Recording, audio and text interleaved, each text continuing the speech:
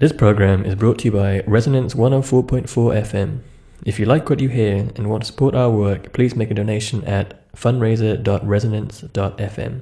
Support us by setting up a regular donation. That's the best way to help us make long-term plans to maintain our community radio facilities and support our many broadcasters. So please do visit fundraiser.resonance.fm and set up a regular donation. This week, I'm your host, Juliet Jakes, and we're discussing the situation for artists in Turkey, working under the increasingly authoritarian rule of Recep Tayyip Erdogan, who became president of the country in 2014 after 11 years as Prime Minister. Joining me in the studio today are the London-based art critic Füsun Güner and the performance artist Tuna Erdem. Füsun Güner has written for The Guardian, BBC Culture, The Quietus, Metro, Art Quarterly and many other places, and has been visual arts editor on various publications. She also makes videos of artists for Elephant magazine and has appeared on many TV and radio shows including Front Row, as well as sharing her films on Jasper Johns, Eduardo Paolozzi and other artists on her YouTube channel. You can find her work at fusungüner.com. We'll share the link on SoundCloud and Twitter later on. Tuna Erdem is a London-based artist, curator and independent scholar. She's a founding member of the Istanbul Queer Art Collective, which is predominantly engaged in live art and queer art projects, which curates art events like exhibitions, screenings, performances and conferences. She holds an MA in Film and Art Theory from the University of Kent and a PhD in Film, TV and Theatre from Reading University. Füsun, Tuna, welcome to the show. Thank you. Thank you. So, before we begin our conversation, I want to give some context for our listeners who may not be familiar with Recep Tayyip Erdogan or the nature of his rule. He was a football player for the Istanbul-based club Kasımpaşa in his youth, didn't make it as a professional, but became mayor of Istanbul in 1994, representing the Welfare Party on an Islamist platform and describing himself as a conservative Democrat. He lost his position and was sent to prison for 4 months in 1998 after reciting a poem promoting a religious view of government, after which he abandoned Islamism and founded the conservative AKP, which won a landslide victory in the Turkish election of 2002, shortly after a financial crash. The AKP's co-founder, Abdullah Gül, rescinded the ban on Erdogan holding political office, and so Erdogan became Prime Minister in March 2003. In 2005, he began negotiations for Turkey to join the European Union, as yet unsuccessful, partly due to EU concerns over Turkey's worsening human rights record. In government, the AKP pursued a neo-Ottoman foreign policy, seeking closer relationships with countries that were part of the Ottoman Empire before Turkey became an independent nation in 1923. In late 2012, Erdogan's government began negotiations with the PKK, the Kurdistan Workers' Party, to end the PKK insurgency that had begun in 1978. But the talks stalled, and his rule took a sharply dictatorial turn after the Occupy Gezi protests in 2013, which were reacting in part to the AKP's increasing authoritarianism. In the general election in 2015, the left-wing parliamentary Kurdish party, the HDP, passed the 10% threshold to enter government, which led to a hung parliament and a snap election in November, in which the AKP regained its majority. Since then, there's been plenty of international attention on Turkey's involvement in the war in Syria, and how Erdogan has used it to clamp down on domestic dissidents, especially from the HDP, which, as well as representing the Kurds, has also been pro-LGBT and pro-feminist. The failure of the attempted military coup in July 2016 led to numerous attacks on press freedom under a state of emergency that was originally intended to last 3 months, but was repeatedly extended. In April 2017, Erdogan won a referendum that abolished the post of Prime Minister and vastly increased the power of the presidency. He won by an extremely narrow margin, with concerns raised about 1.5 million unstamped votes being counted amongst the total. He was re-elected last year amidst a currency and debt crisis caused in part by his unorthodox interest rate policies and his dictatorial style more widely. So that's some background on Erdogan and his rule. I want to focus the conversation today on the relationship between art and artists and the Turkish government, censorship and the political circumstances more widely, it's widely acknowledged that Erdogan's rule became sharply more authoritarian after the Gezi protests of 2013, which we will come back to shortly. But there were some signs of an increasing authoritarianism in the years running up to then. Turkey's most famous novelist, Orhan Pamuk, or his most famous living novelist, was tried in 2005 for discussing the Armenian genocide that killed about 1.5 million Armenians in the years leading up to the foundation of independent Turkey in the 1920s. Orhan Pamuk was tried in 2005 for discussing this, as well as talking about mass killings of Kurds, and later fined 6,000 Turkish liras. Another very famous contemporary Turkish novel, Elif Shafak, her first novel, The Bastard of Istanbul, also dealt with the difficult legacy of the genocide. And another novelist and journalist, Ahmet Altan, was prosecuted for denigrating Turkishness in 2008 for publishing an article dedicated to the victims of the genocide. So concerns were rising more than 10 years ago about the attitude of the Erdogan government to free expression in journalism and in culture. Nonetheless, Erdogan said in 2009 that the old Turkey, who used to sentence its great writers to prison, is gone forever. And as it turned out, that wasn't the case. Erdogan was referring, I think, to the poet Nazim Hikmet, who was repeatedly jailed in the 40s and 50s. People like Jean-Paul Sartre, Pablo Picasso signed letters of support. And notably, there was a statement from the Istanbul Biennial that year, 2009, which said that politically neutral art is a means of policing the art world. Again, we'll be talking about what it became possible to say and express through artistic means in Turkey over the following decade during the course of the show. Equally ominously, the journalist writer Ece Temel Kuran was fired from Haberturk newspaper in 2012 for publishing columns criticising Erdogan. And the Turkish Pen International board member Burhan Sönmez at this time became quite fond of reciting an old line that was popular in Turkey saying, if you want to be a writer, you need to go to prison. Sönmez said, yes, this is a good joke, but it's also reflective of the situation in Turkey throughout the last kind of 100 years.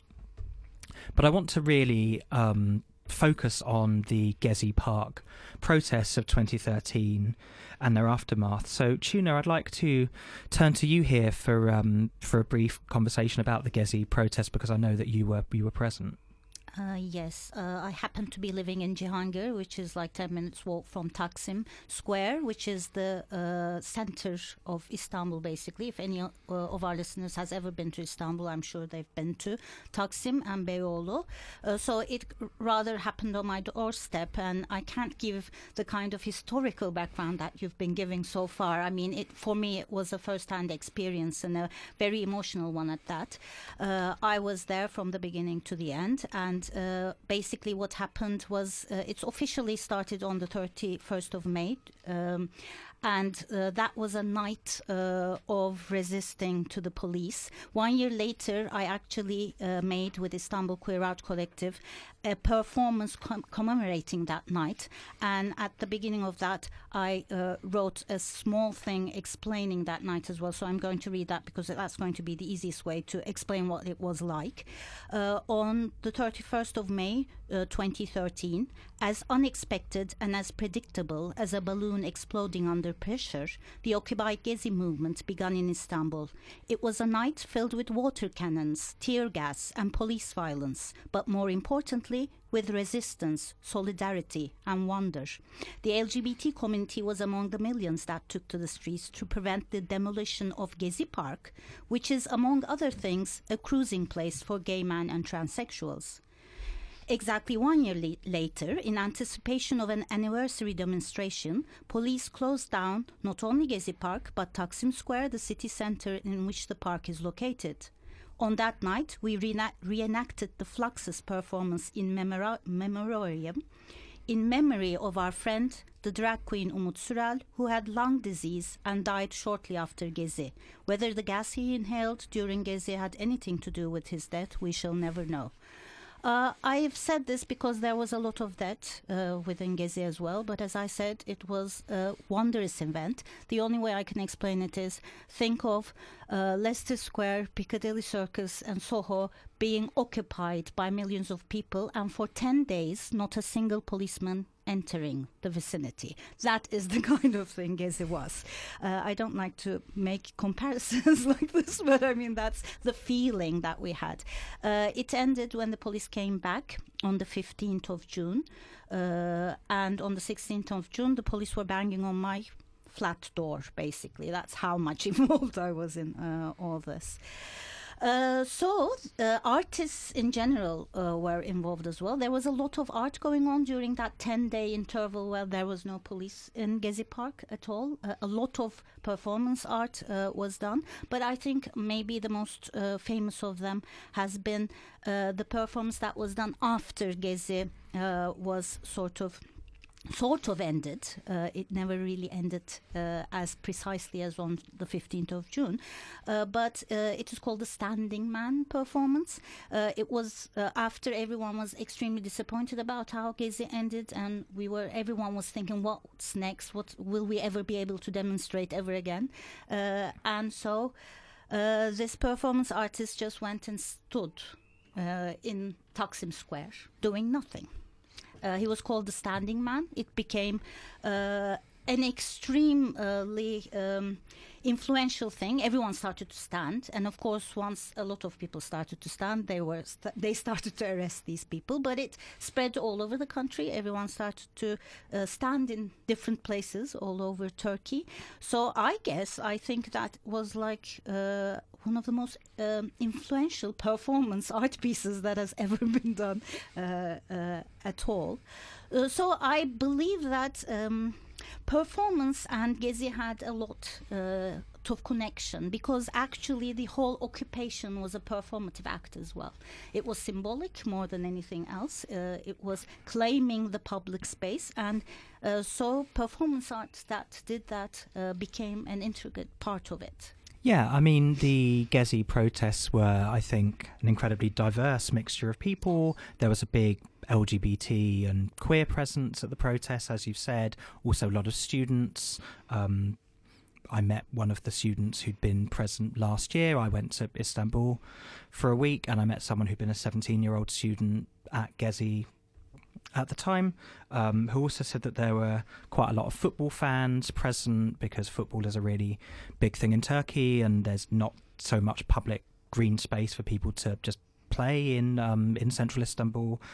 So it's a surprising mixture of people, but at the time, the availability of public space was a big political issue. Füsun, I want to bring you in here, because I know you were at the Istanbul Biennial in 2013, and you had some conversations about how the Biennial was planning to use public space in Istanbul. Yeah, the theme of of that year's Biennale was rather presciently public space, and a lot of the artworks were due, and there was a lot of performance art actually with the Biennale that year.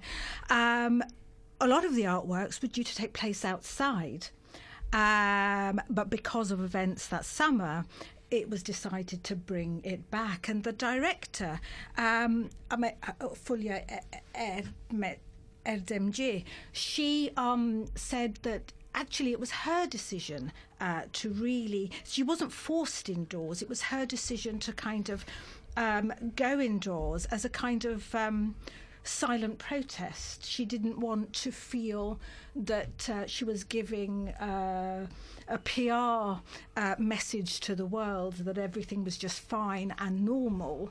So the theme of a public space, was kind of inverted, and it was all taken indoors. And a lot of the artists, actually, just a few months after the protests, were addressing the protests very visibly.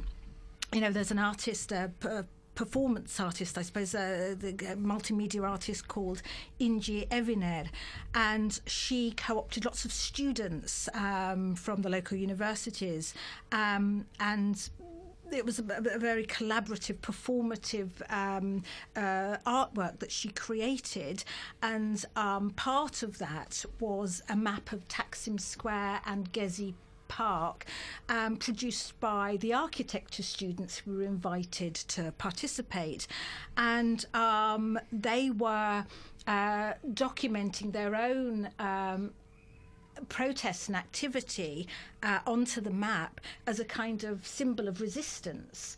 And, Inci Eviner said that, she wanted to historians to look at this map in 30 years' time and see these individual stories of resistance and to understand what was happening through the lens of the protesters.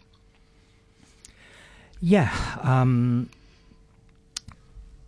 The Gezi protests, certainly radically changed the nature of Erdogan's government, and I think obviously changed the nature of work made in response as well. I want to pick up a bit further about the changing status of LGBT people in Turkey after Gezi. I mean, the Gezi protests ended in a police clampdown on all sorts of dissidents. We've already talked about the rise of the HDP, the kind of socialist Kurdish party, and how that changed the face of Turkish politics and provoked quite a kind of rattled reaction from Erdogan. Definitely sensed it as a threat to his power, especially with the collapse of the ceasefire talks with the PKK that we mentioned at the start of the show. There was definitely a notable change in Erdogan's attitude to the LGBT community after Gezi, and amongst Turkish society more generally. So the mayor of Ankara banned pride parades in the Turkish capital in 2015. LGBT people were targeted partly because the HDP had taken up a pro-LGBT position. And all of these things clamped down on art in public spaces, Gezi, and clamped down on the LGBT community, and particularly sex workers, and particularly transgender sex workers, tie in with the sort of gentrification of Istanbul, and especially its famous Beyoğlu district and the Istiklal Street that runs through the centre of it. So Tuna, I wondered if you had any more to add on that. Definitely. Istiklal Street is very important for the LGBT community because that's where the Istanbul LGBT Pride Parade happens every year on the last Sunday of June. And interestingly enough, right after Gezi, we had the biggest gay pride parade ever to happen on Istiklal. 1 year before Gezi, it was just 10,000 people. Right after Gezi, on the end of June, basically, there was 50,000 people walking. So there was this exponential increase due to Gezi, because everyone had visibly seen how LGBT community was part of Gezi, an important part of Gezi, and a visible one as well. I mean, when they were fighting with the police, they had rainbow flags with them. People were in drag while they were fighting and things like that. So it was very visible, and all of a sudden everyone was much more interested. So that year's Pride was a huge thing, and it was a huge thing for me as well as being part of it. So that a year later, when the Pride time came, there was an exhibition, and we contributed as Istanbul Queer Art Collective with a work called 50,000, because we thought that number was enormous. We've never had that before, and what we did was we sat down in front of the rainbow flag that was a part of the parade since its inception, which was 13 years ago, and we spent 12 hours hammering 50,000 nails. We wanted to give the impression of the bodily sensation of the amount we're talking about, sort of a thing. But interesting enough, it was shown in an exhibition for the Pride Week, and that year as well, 1 year after Gezi, we had the Pride Parade. The police didn't prevent it at all. So it was even bigger. There was now 100,000 people attending, but unfortunately that was the very last Pride that ever happened. The next year, when we went, the next year, though, was right after the elections. The elections happened on the 7th of June, and on the 28th of June, there was to be the Pride Parade, but the police prevented it. This is in 2015. Yes, 2015, sorry. Yes.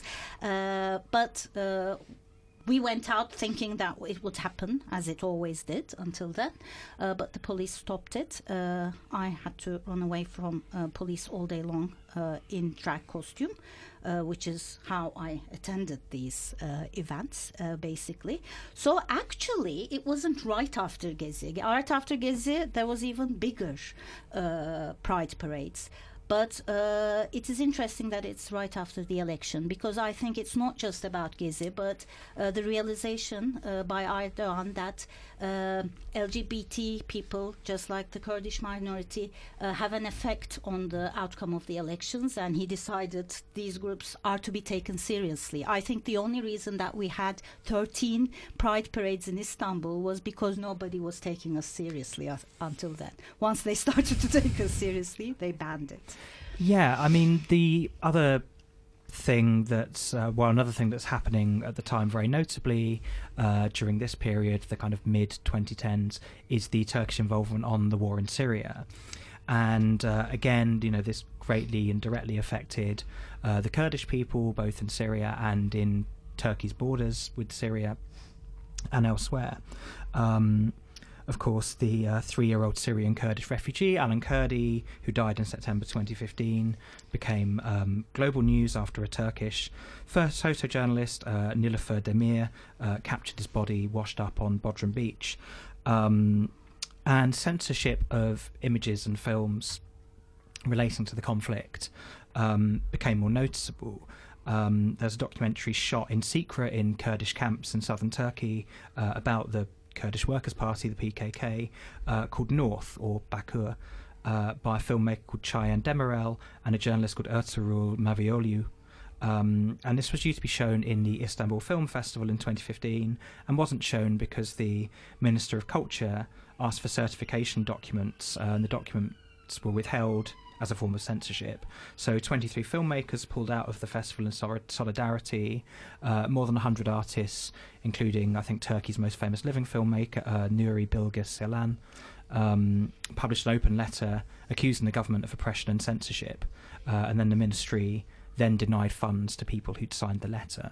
The Turkish Minister of Culture tweeted that North was propaganda for terrorism. Fistan, I don't know if you have anything to add on documentaries covering Gezi or any of the other issues that we've I think spoken film, about? as opposed to visual arts, has been particularly hit. I mean, in 2004, just 2 years after Erdogan came to power, there was the Cinema Act, which basically means that in order to get a commercial release for their films, you know, they have to get a license, they have to be registered.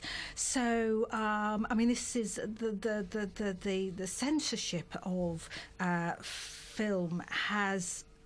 There's an increasing state control, and I think to a large extent the visual arts have escaped this because, you know, in Turkey there were really two major big families which fund and sponsor the arts. You know, the Biennale relies on private money. The Museum of the Modern Art Istanbul, that's which it's a museum of modern art, but Turkish art particularly, that's funded by private money. So it's been much more visible.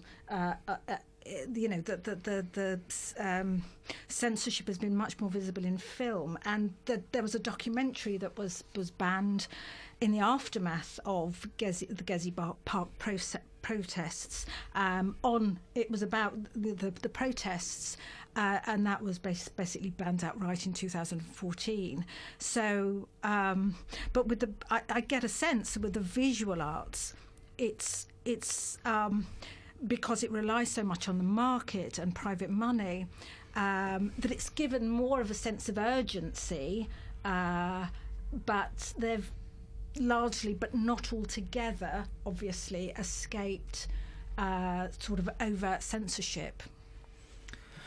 Yeah, I think we will return to ways in which the government was able to control funding for visual arts institutions over the course of the next kind of half an hour. Just for listeners, to remind you, you're listening to Suite 212 here on Resonance 104.4 FM. I'm your host, Juliet Jakes, and today we are discussing art and politics in President Erdogan's Turkey, particularly over the last 10 years. I want to move the conversation on now. The period we've been talking about from 2013 to 2016, there were growing anxieties over terrorist attacks, human rights violations and censorship. All of these anxieties increased sharply after the coup attempt in July 2016. So there was an attempted military coup that summer, which included an attempt on Erdogan's life, bombing of parliament and the deaths of 270 people. 150,000 people in the aftermath of this failed coup were either fired from their jobs, detained or arrested. So a group called the Peace at Home Council, which was a faction of the Turkish armed forces, tried to seize control of key sites in Istanbul, in Ankara and other cities, as well as the numbers killed that we just mentioned. There were 2,000 people injured, but the coup attempt was defeated by the state forces. Erdogan said that one of the people behind the coup was a cleric and businessman called Fethullah Gulen, who leads a movement called Hizmet, which was prescribed as a terrorist organisation. This organisation had called for moderate and democratic Islam in the face of Erdogan's growing attempts over the previous kind of 10 years to introduce a more Islamist form of government. Gulen was a former ally of Erdogan, but in 2013 Erdogan had closed this network of prep schools that Gulen had backed. Gulen was exiled to the US, to Pennsylvania, and from there he accused Erdogan of orchestrating the coup himself to consolidate his own power. Whether or not that's true, certainly Erdogan used the coup to do exactly that. He declared a state of emergency, which was then extended 5 times. Independent judiciary was effectively abolished. Various festivals and concerts were closed down. Theatres were banned. Academics were fired. 89 mayors were replaced by appointed trustees. And cultural and artistic centres that promoted the Kurdish language were particularly targeted. According to the government's official gazette, 16 television channels, 45 newspapers, 15 magazines and 29 publishers were closed, with the police ordering that 47 journalists be detained. And that really set the tone for Erdogan's rule from summer of 2016 to the present. In 2016, an LGBTQI activist and sex worker, Hande Kanda, was killed by a gang. The trans activist Diren Koshkin was imprisoned in August 2017 and released in December. And there were further attacks on LGBT freedom of expression. People were scared to organise events. Long-standing LGBT events were forced to close or change their names. So, Tuna, I wondered if you would like to add any more about the worsening climate for LGBT people since the coup attempt. Yes, I mean, the state of emergency, of course, accelerated the process that had started after the general elections of 2015. And it's interesting to note that the whole thing behind Gezi and later this whole discourse about the new Turkey is based on a culture war as much as anything else.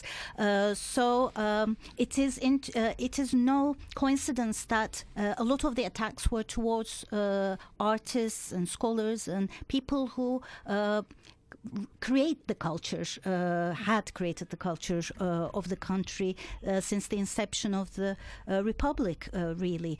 So we always talk about how Gezi was about the demolition of the Gezi Park, but it was also about the demolition of the cultural center in the middle of Taksim Square, which is now gone, basically.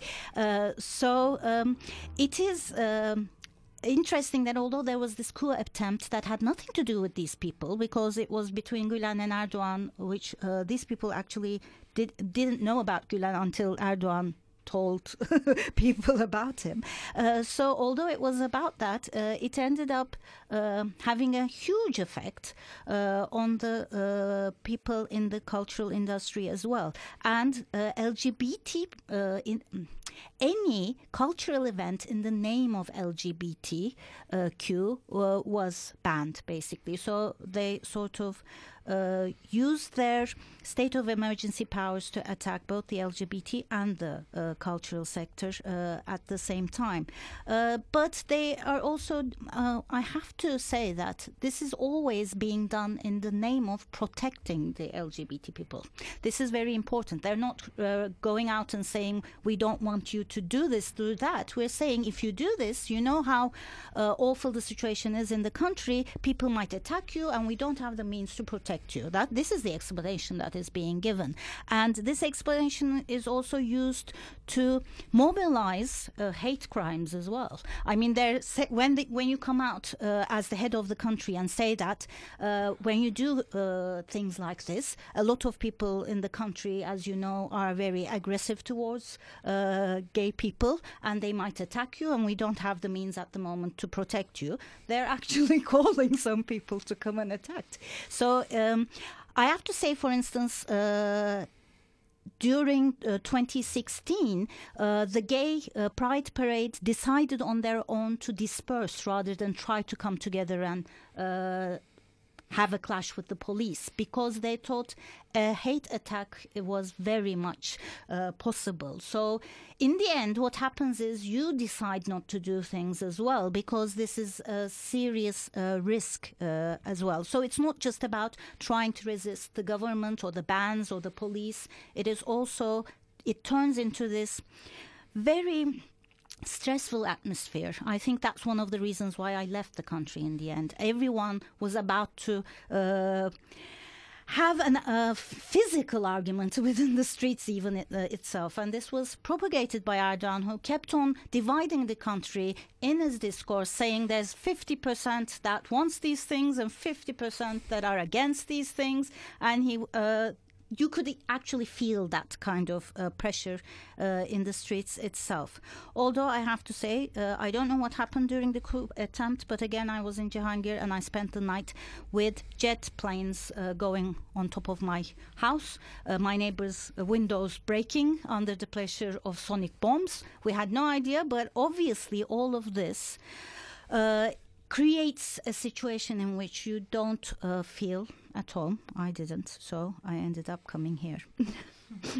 Yeah, I mean, it's particularly interesting to think about this this clampdown on the LGBT community for two reasons. I think one is that Turkey actually never criminalized LGBT people per se.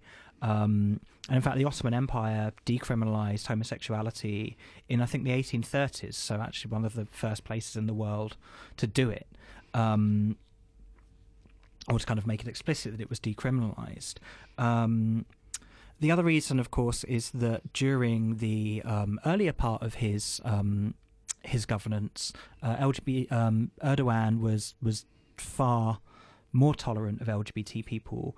Notably, he was friends with the transsexual singer, performer Bülent Ersoy, and I think still is, and had quite a complicated relationship with the LGBT community, and indeed the kind of secular government of Turkey that preceded him. So, Tuna, I don't know if you wanted to add any more on that. Definitely, at the first part of during the first part of his reign, let's say, he was definitely very tolerant towards LGBT people, and I think one of the reasons that we had these huge parades and stuff like that was because of this. Before his time, actually, there was this complete invisibility of LGBT people, but I don't want to give the wrong impression, especially in terms of transsexuals.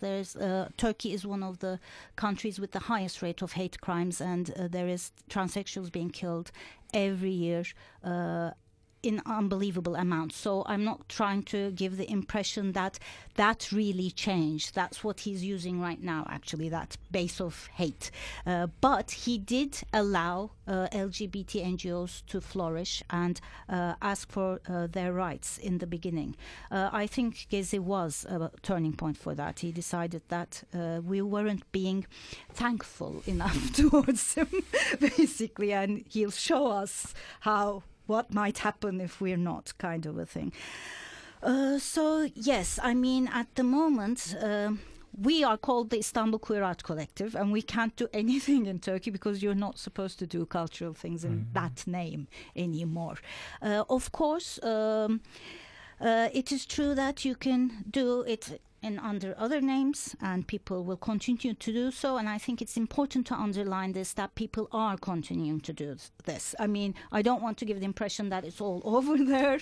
People are working very hard to make it happen. They change names, which is sad, but it's good that they continue to try and represent and present LGBT presence through arts. Yeah, I mean, I had an interesting conversation, which I will tweet out after the show when we send out a lot of the things we talked about. I interviewed Esmeray, who is a Kurdish trans writer and performer, who often did performances about her own life to educate people about the lives of trans people in Turkey. And, you know, she mentioned the military coup in 1980 and the rather oppressive climate that followed the coup, and then this sort of liberalisation in some senses in the 90s, although she said the police actually were very aggressive towards LGBT people in the 90s, and then a kind of a liberalisation in the noughties, and then things getting kind of worse again. And she was actually quite philosophical about this kind of process of progress and reaction. Whereas, say, the students I met through the LGBT Society at one of the universities, just, you know, these 18, 19-year-old students said they couldn't get out of Turkey quick enough. One of the things that would happen to them is that once a month they would organise a film screening, which would literally be like 10 of them in a room, and they would get doxed by one of the Istanbul newspapers, so their names and faces would be published every time they organised this film screening.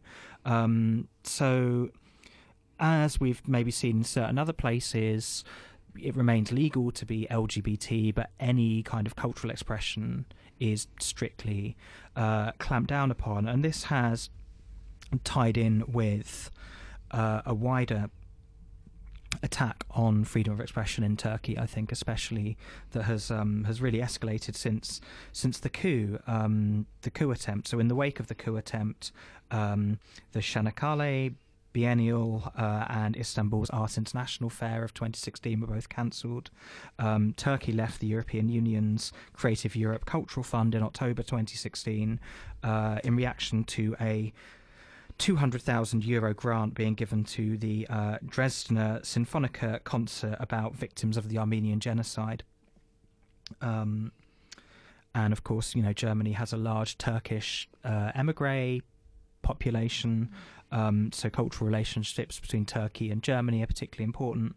And Turkey's decision to leave this cultural fund also means it can no longer have partnerships with European organisations, and galleries are more reliant on domestic funds. So, Fissan, I wondered if you maybe had anything to add on these issues around kind of funding and whether it can kind of constitute a culture of censorship less directly. Well, because the visual arts relies almost entirely, I should say, on philanthropy. I mean, there are two families, as I mentioned, the Koch family, who sponsor the Biennale and many other events, and there was some controversy actually in 2013 because they're also the the Koch family also produce military hardware, so there's another tension going on, and I suppose that Turkish art, because it relies so much on the private sector, then there is a kind of not censorship, but you're bowing to the market. and that produces its own issues, its own problems. It's all about, how commercial your art can be, and there's a lot of very successful, highly successful commercial out there, and so that kind of makes possibly more political work that has a narrower kind of outlet, I suppose. Yeah. So obviously, being completely market driven has its own problems. But individual artists don't feel. I mean, the LBG and the Kurdish artists. I mean, they feel a particular pressure, but many artists obviously don't feel the pressure that filmmakers are under, because film festivals are feeling that kind of censorship directly. So, but yeah, if you have the commercial sector and the market driving the artwork, then that has its own issues. But that's not unique to Turkey. I mean, that's that was very true of everywhere. Say Ukraine, where I spent the summer. Yeah. The Ukrainian art scene is driven almost entirely by the whims of a tiny number of wealthy people. But artists, I mean, especially when I went to visit the Biennale and talk to many artists, and they were every single one of them was involved in the Gezi Park protests. All of their work, really, well, most of the artists I spoke to, their work addressed the really urgent issues of the day that were their work was directly involved in responding to the protests, or they were their work was looking at gentrification. I don't think we've mentioned that Istanbul has rapidly transformed. New buildings are going up, corporate buildings are growing up. It's a kind of tragedy, really. Aesthetically, I mean, architecturally, so much is changing, and I'm sure since I was last there in 2013, I don't think I'd recognise much of it. I mean, there's an artist called Halil Altınzer, one of the most prominent video artists. He addresses issues like gentrification directly, and how the face of Istanbul is completely changing. I mean, he's an artist who's got an international standing, and at Gezi Park he was showing a video that he made called Wonderland of these rap artists, rap singers. They were all teenagers from the Sulukule area, they were Roma Turks, and it's had a Roma present, that area of Istanbul, which is geographically in the historic peninsula of Istanbul. A Roma community has lived in that area since about the 15th century. I mean, it's old, and all that was being built over, and they were being displaced. And Altındere, he made a video of these rap singers. Who've now cut an album, they're quite big. He gave them a big platform, and they were called The Rebellion on Destruction. And he produced this most fantastic it was part gangster movie, part kind of pop video that he produced of these, these Roma youth, completely addressing what was happening to their ancient community. So the gentrification issue, artists are addressing it head on. It's their work. There's a real sense of urgency, and there has been in the last 5 years actually since. And that's one of the ironies, I think, when you have a situation of censorship, of authoritarianism. It can be a springboard for it can be an amazingly creative force, and that's one of the ironies. Yeah. And that's what's happened. There's been an amazingly creative response. So in one way, the contemporary art has flourished, but you don't want to applaud, how, why, the reasons why. But there is a sense of urgency, so it's a very double-edged sword. Yeah, I mean, I want to just talk a little bit more about the flip side of that. So, with regards to gentrification, I spoke to people from a lot of smaller galleries in Istanbul who found that they were just like losing their spaces or being forced further into the margins. And Istanbul, like London, has a lot of smaller art spaces where new artists might kind of break through and show their work. A lot of those spaces are being lost. At the other end of the scale, Istanbul Modern, the biggest gallery in the city, is closed for the next 3 years while it undergoes this massive redesign by Renzo Piano, the architect, who I think did the Shard. And they had a final show called the Time Regulation Institute that I went to, named after a novel by one of Turkey's most famous writers, Ahmet Hamdi Tanpınar. And this included this really showcased Turkey's rich visual arts history. There were lots of photographs by the famous photographer Ara Güler, who sadly died last year, works by more contemporary artists, but lots of older works as well that did offer a kind of overt political critique of things that were happening in Turkey or elsewhere, but who were kind of safely in the past. For example, I particularly enjoyed Yüksel Arslan's work, drawing on Marx's Capital, but these were all from the 70s. More recently, the artist Zehra Duran was imprisoned for exhibiting an image of a painting of the Kurdish town of Nusaybin after its destruction by Turkish forces, and it had Turkish flags hanging out of the bombed-out buildings, which caught the attention of the government, who gave her a 3-year sentence, which she's currently serving. The court claimed that these paintings proved that Doğan was connected to the PKK, who we mentioned earlier. But we've talked a lot about philanthropy and funding and governmental attacks on funding and funders. And I think one of the most important cases is the arrest of Osman Kavala, who is a Turkish philanthropist, supported a number of cultural causes, including the IF Film Festival, which is held in Istanbul, Izmir and Ankara, which was the occasion of my visit last year.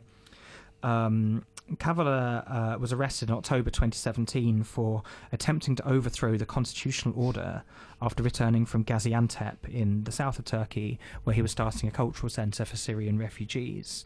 In support of Kavala, artists turned Depo, one of the main galleries in Istanbul, into a kind of prison, and they held readings for him and made work in shifts.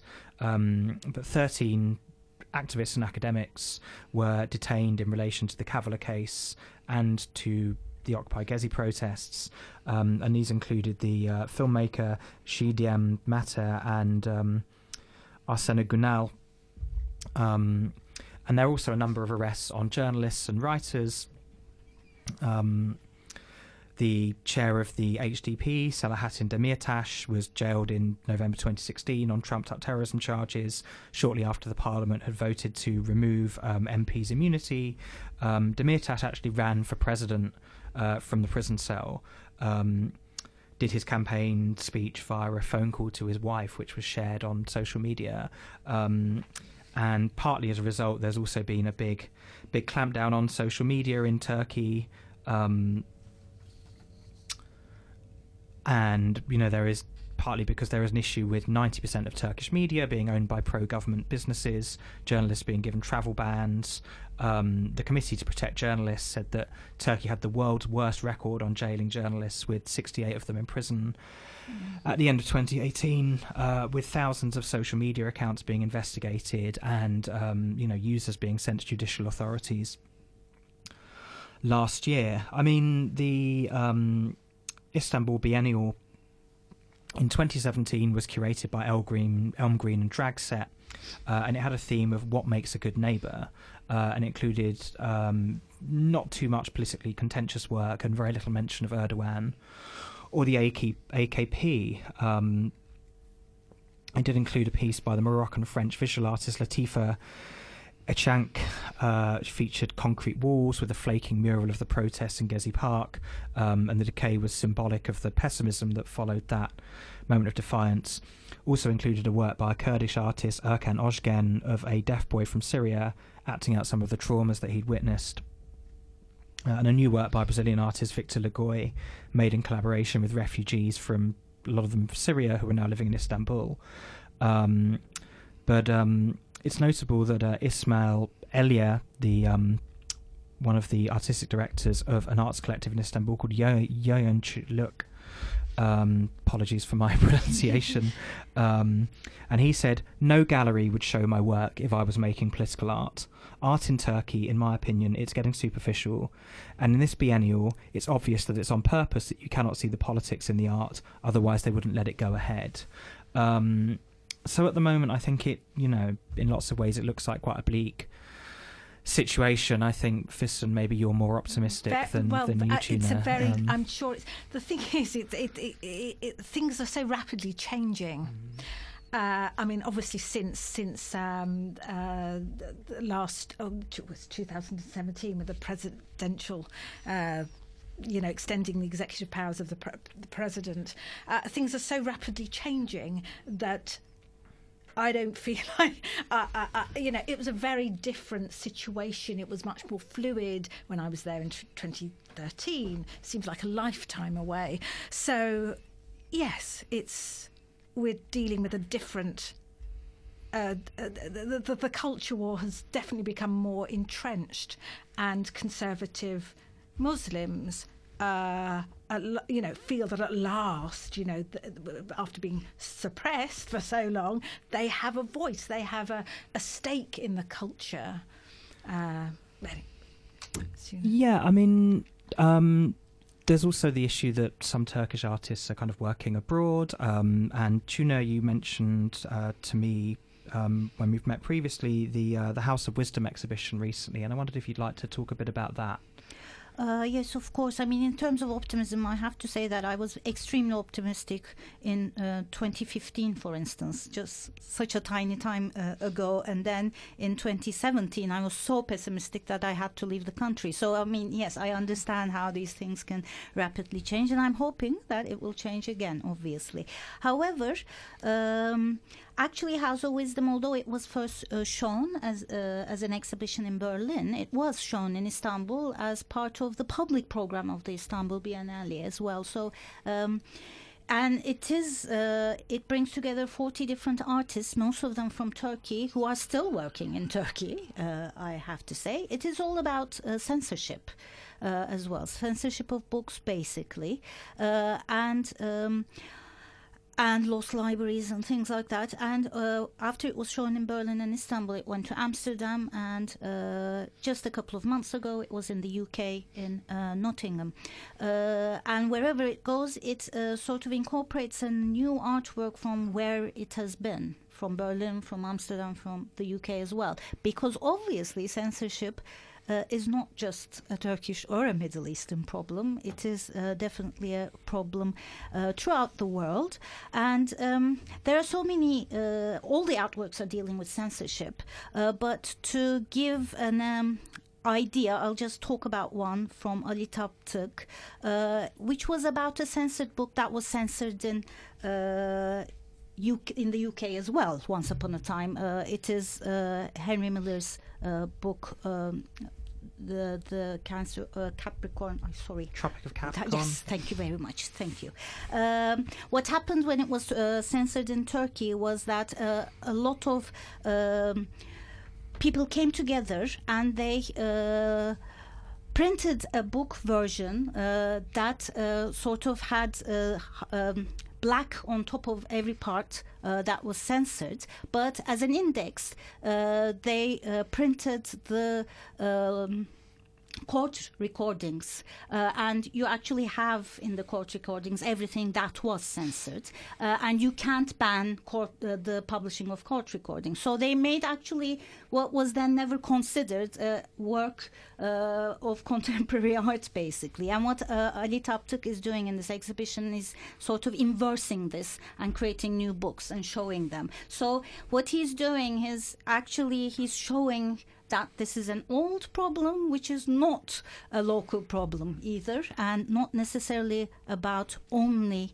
what we would consider politics in the big sense. Well, regarding publishing and censorship, I'm particularly looking forward to the English translation of Selahattin Demirtaş's book, which he's written from prison, a volume of short stories called Dawn, which is being published by Penguin in April. And there are 11 stories here, often dealing with like working class Kurdish life in Turkey. But one story is addressed to the prison letter reading committee who vet his writing that he sends from his cell. I think that's going to be really worth the read. I'm looking forward to that. London-based listeners, you've got another few days to catch Belit Sar's work at Pier in Hoxton, which deals with police and military violence against Kurdish people in southeast Turkey, and particularly how this work is represented in the Turkish media, which, like I said earlier, is largely controlled by pro-government businesses. I mean, there is more international pressure on Erdogan. I think people outside of Turkey are becoming increasingly aware of the regime's treatment of artists and journalists. So, for example, 38 Nobel laureates recently signed an open letter quoting Erdogan in 2009 that I mentioned at the top of the show, where he said that the old Turkey he used to sentence its great writers to prison is gone forever. And I think we've found out that's not the case at all. You know, this political climate is also encouraging, extra parliamentary forces to intimidate creative figures. So, for example, on the 20th of December last year, the poet Ahmet Teli did a reading at Hacettepe University in Ankara and was threatened by 30 fascists who came in and threatened to kill him. So, you know, the climate is very difficult, I think, for creative artists working in Turkey at the moment.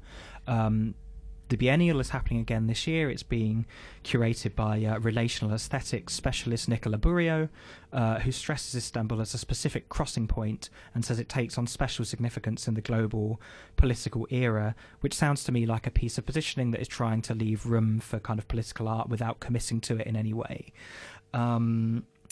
I mean, one of the places I visited in Istanbul was a smaller gallery called OJ, stands for Orange Juice, which aims to launch Turkish artists to Western European audiences. So I wonder if that's a kind of tacit acknowledgement that artists will be able to say a lot more about Turkey if they're not there. I saw an interesting show by a young artist called Pina Marul, for example, called Unknowns, kind of post-internet art. Inspired by a UFO researcher called Maximilian de Lafayette, drew on sort of science fiction and cyberpunk films. It's very interesting work, which I recommend looking up. And as I mentioned earlier, there's been international pressure for the release of journalists and artists. So the Academy of the Arts in Berlin have asked Angela Merkel to commit to working towards the immediate release of imprisoned artists in Turkey. Turkey had accused Germany of sheltering Kurdish terrorists and threatened to scrap the EU migrant deal. So I think that's the situation coming into 2019. So we've just got like a couple of minutes left. So I'd just like to ask you both if you've got any concluding remarks, if you have any hope for change, or maybe how you see things going over the next kind of couple of years. I hope we have hope. We can't go on without hope. I am very hopeful in many ways, but I think that it's going to get worse before it gets better. Well, theoretically, Erdogan could be in power until 2029 with his new executive powers. The thing is, Turkey has had such a... I mean, in the 90s, as you mentioned earlier, and the Prime Minister, the female Prime Minister, Tansu Çiller, it was a time of liberalisation, the free market. She was compared to Thatcher. And it was once again, very Western looking to the EU. But, we shouldn't forget that Turkey over the last 60 years they've had a military coup every decade, practically. Not the 90s, I don't think, but every decade bar the 90s. So we'll see. We just have to wait and see. Right. Well, that's all we've got time for this week. Thank you to Füsun Güner and Şuna Erdem of the Istanbul Queer Art Collective for joining me in the Resonance 104.4 FM studio. I've been your host, Juliet Jakes. I will be back next week with a show on the cultural responses to the Spanish Civil War with Lara Alonso Corona. Please do find us on Twitter, sweet_212, and on SoundCloud, sweet-212, and I'll be back next week. Take care. Goodbye.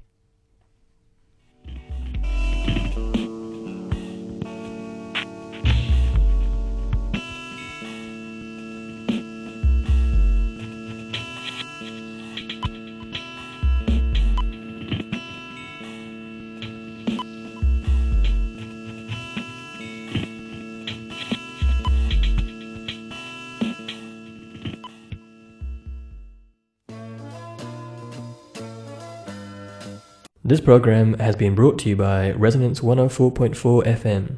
If you liked what you heard and want to support our work, please make a donation at fundraiser.resonance.fm.